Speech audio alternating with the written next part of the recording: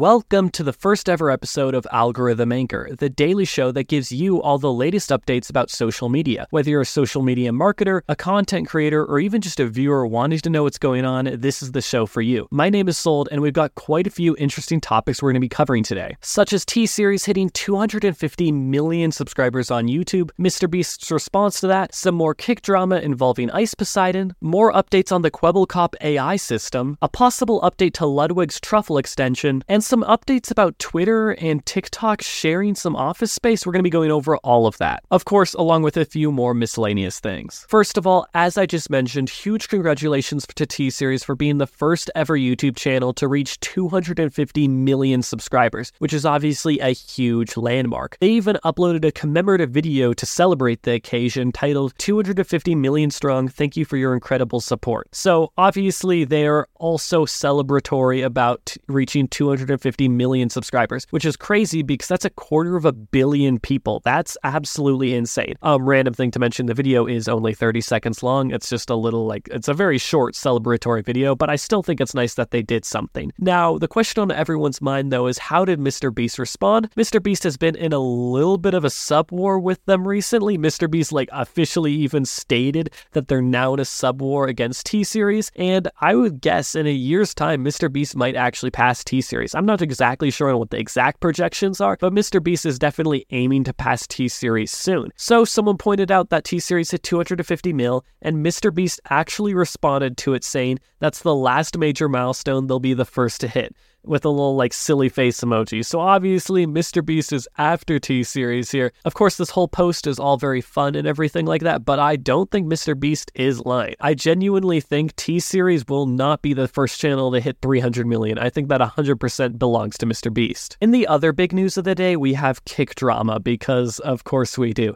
If you're not familiar with Kick, basically it's a newer alternative streaming service, an alternative to Twitch that is, and it's been gaining a lot of popularity lately considering they have a 95-5 revenue split. So 95% of the revenue is going to creators, so it's actually been making quite a bit of waves in the market. However, considering it's an alternative, they've been allowing a lot more on their platform than a lot of other platforms, and it's led to some more controversial associations with the platform. The newest update in this does not help them shake that reputation. The streamer Ice Poseidon, whose names you might recognize from controversies in the past, who I actually believe is banned off YouTube and Twitch, and that's why they're on Kick now, has made some very interesting decisions with what to do on stream. I'm going to read out a tweet by Jake Lucky just to summarize exactly what's going on, starting in quote, Ice Poseidon and Sam Pepper found a viewer off the street, took him back to their hotel room, ordered him an escort, and then proceeded to hide in the room next door and live stream the two groping each other in front of 20,000 viewers. Although she was told about the stream, it's pretty clear that if you watch it back how unbelievably uncomfortable she was, especially when she tried to leave and the random attempted to block the door before Ice told him he shouldn't do that. This content is so weird and disgusting, it's a shame this is what's popping on Kick.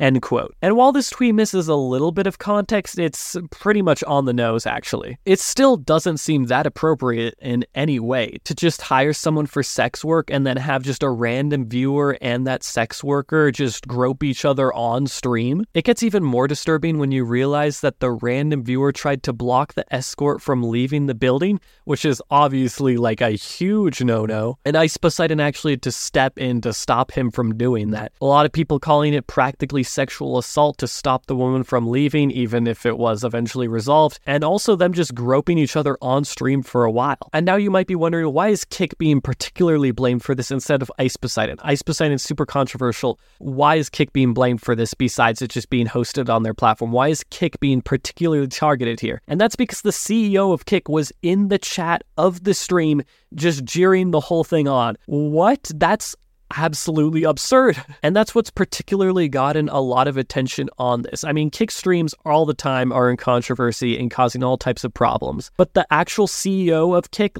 cheering this type of behavior on in a stream on their platform has made a lot of people very upset. In response to this, Ice Poseidon has actually put out a post clarifying some things on the subject. First of all, they were accused of having a hidden camera on the room and that they weren't aware it was a live stream, which was false, and that they got arrested afterwards. In reality, apparently they got swatted afterwards. But after clarifying these two things, they basically blamed it on Twitter cancellation and said that the content was fully legal, which might be true, I guess. I'm not a legal expert, but it still seems messed up to me regardless. In response to this, Kick has put out a post saying, "There's incredible untapped potential in what live streaming has to offer. We're firm believers that the greatest days of live streaming are yet to come. With that said, community and public safety cannot be compromised in the process of making content. We're continuously learning where this balance sits and making changes daily. We appreciate our community for the continuous feedback, both the good and the bad. We'll keep you updated on the upcoming changes to community guidelines and subsequent enforcement measures."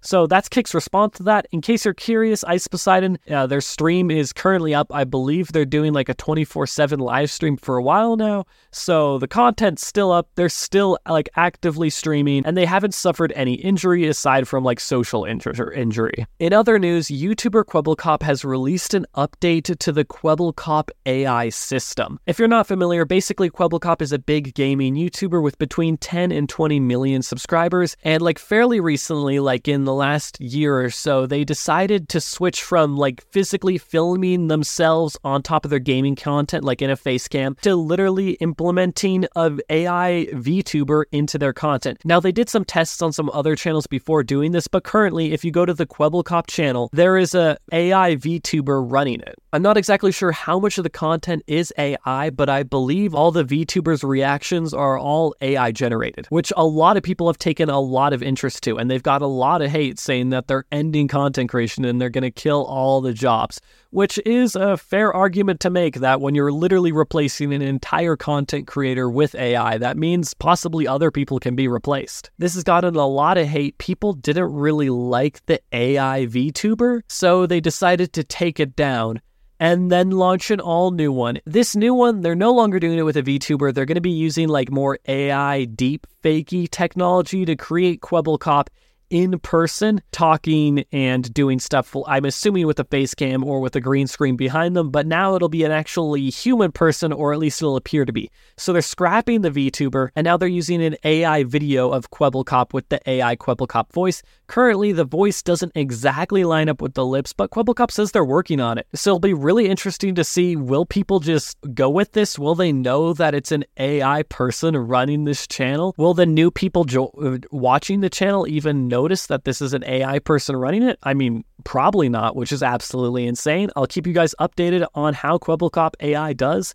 as it continues to evolve. Something else you might find interesting is that TikTok's Irish branch will start leasing out 4 out of the 5 floors at X or Twitter's office in Dublin. In my opinion, this kind of shows which social media companies are on top, because which company is actively paying for more space and then which company is giving up space. It is important to note that it is probably due to the lack of people in the Twitter office that allowed them to give up this space, because they used to have 500 people and now they have under 100 people apparently, which is funny because now the building will be far majority TikTok. Not only 4 out of 5 floors, but TikTok is moving in 600 employees to that location. In other news, Twitch CEO Daniel Clancy met up with a few streamers in Nashville. Daniel Clancy seems to be a lot more active in the Twitch world than the previous CEO, so I'm honestly a fan of it. I mean, he said some wild stuff too as a more active CEO, but aside from a few of those weird things, I generally like the Twitch CEO interacting with more streamers like this. Something else for all you YouTube live streamers out there, Truffle is experimenting with an all-new update.